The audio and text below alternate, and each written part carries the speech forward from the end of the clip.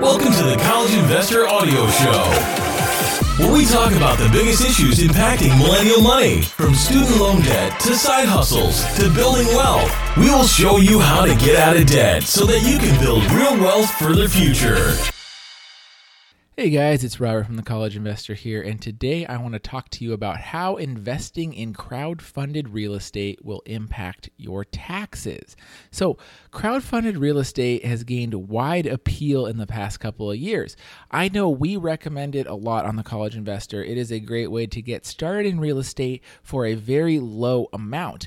For example, you could start investing in real estate for as low as $500 in some cases, and you can get into like some big properties for as little as $5,000. But if you are new to crowdfunded real estate and new to real estate investing in general, you could be surprised by your taxes this year and what the tax implications of investing in a crowdfunded real estate assets look like. It's different than investing in a stock or a CD or, other types of things that you might be used to. So I want to spend a little bit of time today and talk about how crowdfunding real estate is taxed and how it can get complex depending on the type of investments. So let's talk about a few different scenarios so that you can get a handle on how crowdfunding real estate investments will be impacting your taxes this year. So the first thing to think about is the investment structure. And there are a few different types of structures and deals that investors commonly find on crowdfunded real estate sites. Depending on the type of investor you are, you could be accredited or non-accredited. Accredited investors have more opportunities to invest than non-accredited investors, but they also bear more risk. Some real estate crowdfunding sites only allow accredited investors, while others allow both. The difference is projects that an accredited investor will often invest in are called equity projects or preferred equity. This means that the investor is actually becoming a partner in that company, which is often an LLC.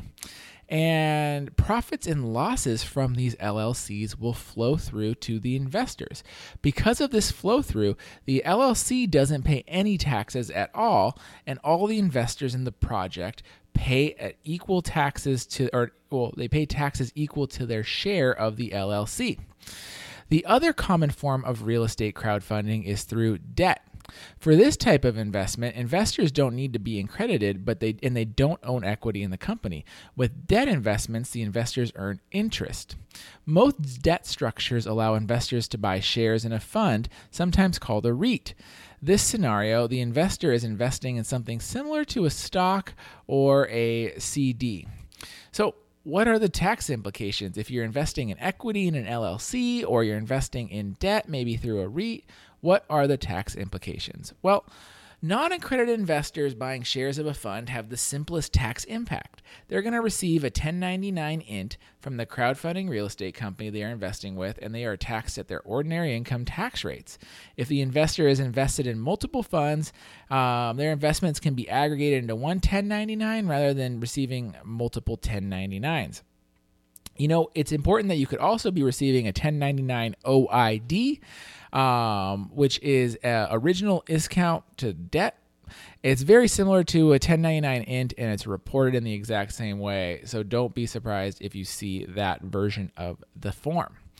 For investors who are investing in equity investments, things get much more complicated. These investors are going to receive a K-1 versus a 1099, and the K-1 is for income through business partnerships. Paul Sundin, he's a CPA and tax strategist, talked a little about this with Realty Shares. So with Realty Shares investors are investing into a Realty Shares LLC, which in turn is investing into a sponsorship or sponsored deal that will become a partnership return on which the Realty Shares group, and that's where your K-1 will come from and will flow through the tax attributes to the individual investors. Very complicated, but basically, Realty Shares is one part of a bigger deal, and you're one part of the Realty Shares deal. So equity investors might also receive interest or capital gains. And interest income can be ordinary income, like previously mentioned, and capital gains will get reported on the K-1 as well, and they will be considered long-term or short-term.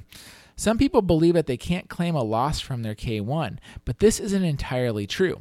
Passive losses on a K1 can only offset other passive income, not investment income. Passive losses, though, can be carried forward to the next year and to the next year. And that's a great thing because if you're invested in the same deal, for example, maybe you're investing in an apartment structure. And if you read through all the prospectus, the goal of the apartment is to, rehab the whole entire thing in year 1, and then start renting at market rents or above in years 2 and year 3. Well, in year 1, you might have a passive loss, but then in year 2, when your apartment complex starts getting rented again and you start getting income, you could use that passive loss to offset passive gains in the future year. Many equity deals have quarterly distributions, and these can be taxed as income. However, many times there's not, because also when you get the K1, you get to be cash flow can be offset by depreciation and other deductions because you get to have your equal share of the business. So maybe you have, management fees and taxes and all these other things that are going to offset your cash flow. So at the end of this long-term investment, when the property is sold, the gains and losses from the property will also go through to the investor on the K1. So it's important to note that this K1 also comes very late.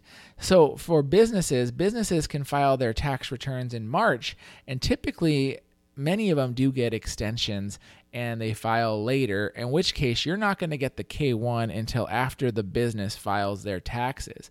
So that's why many K1 investors don't see their K1s until the end of March or early April, which is a tight deadline if you're trying to meet that April 15th deadline. So it's something important to think about just from that timing perspective. So now that you know how you're going to get taxed and you know what forms are going to come on, what kind of taxes do you pay? Federal, state, what does that look like? Well, for equity investors that are getting a K1, they might fall under the state nexus, which might be their state of residence or not. For example, what if this apartment complex that you own and the above, the example we had before, you live in California and the apartment complex is in Arizona? Well, are you going to have to pay Arizona taxes? If the state is enforcing the issue, investors are going to need to file a return in that state too. And the investor's state of residence will probably provide a credit or, some type of wash to wash that out so you're not getting double taxed. So realize this can vary by state though. So make sure you understand the implications of where your investment is and what kind of taxes you're going to pay if it's in a different state. The other place that this does impact is in owning an MLP or a master limited partnership. And you see this a lot in the oil and gas industry, is that there's these MLPs and they also provide K1.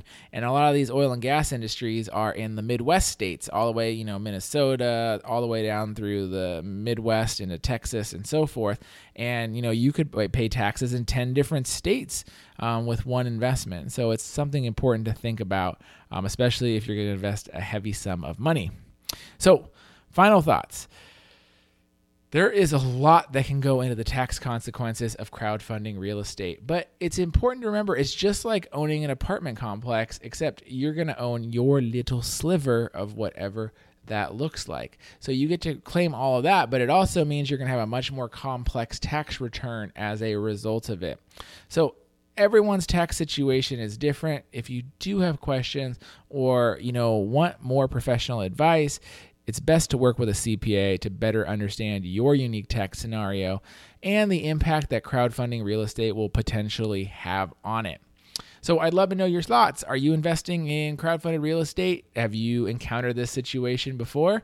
If so, let us know in the comments. This is going to be thecollegeinvestor.com/episode 65. And let us know what your thoughts are on taxes, partnerships, crowdfunded real estate, or anything else that's on your mind. All right, guys, thank you very much, and I will talk to you next time.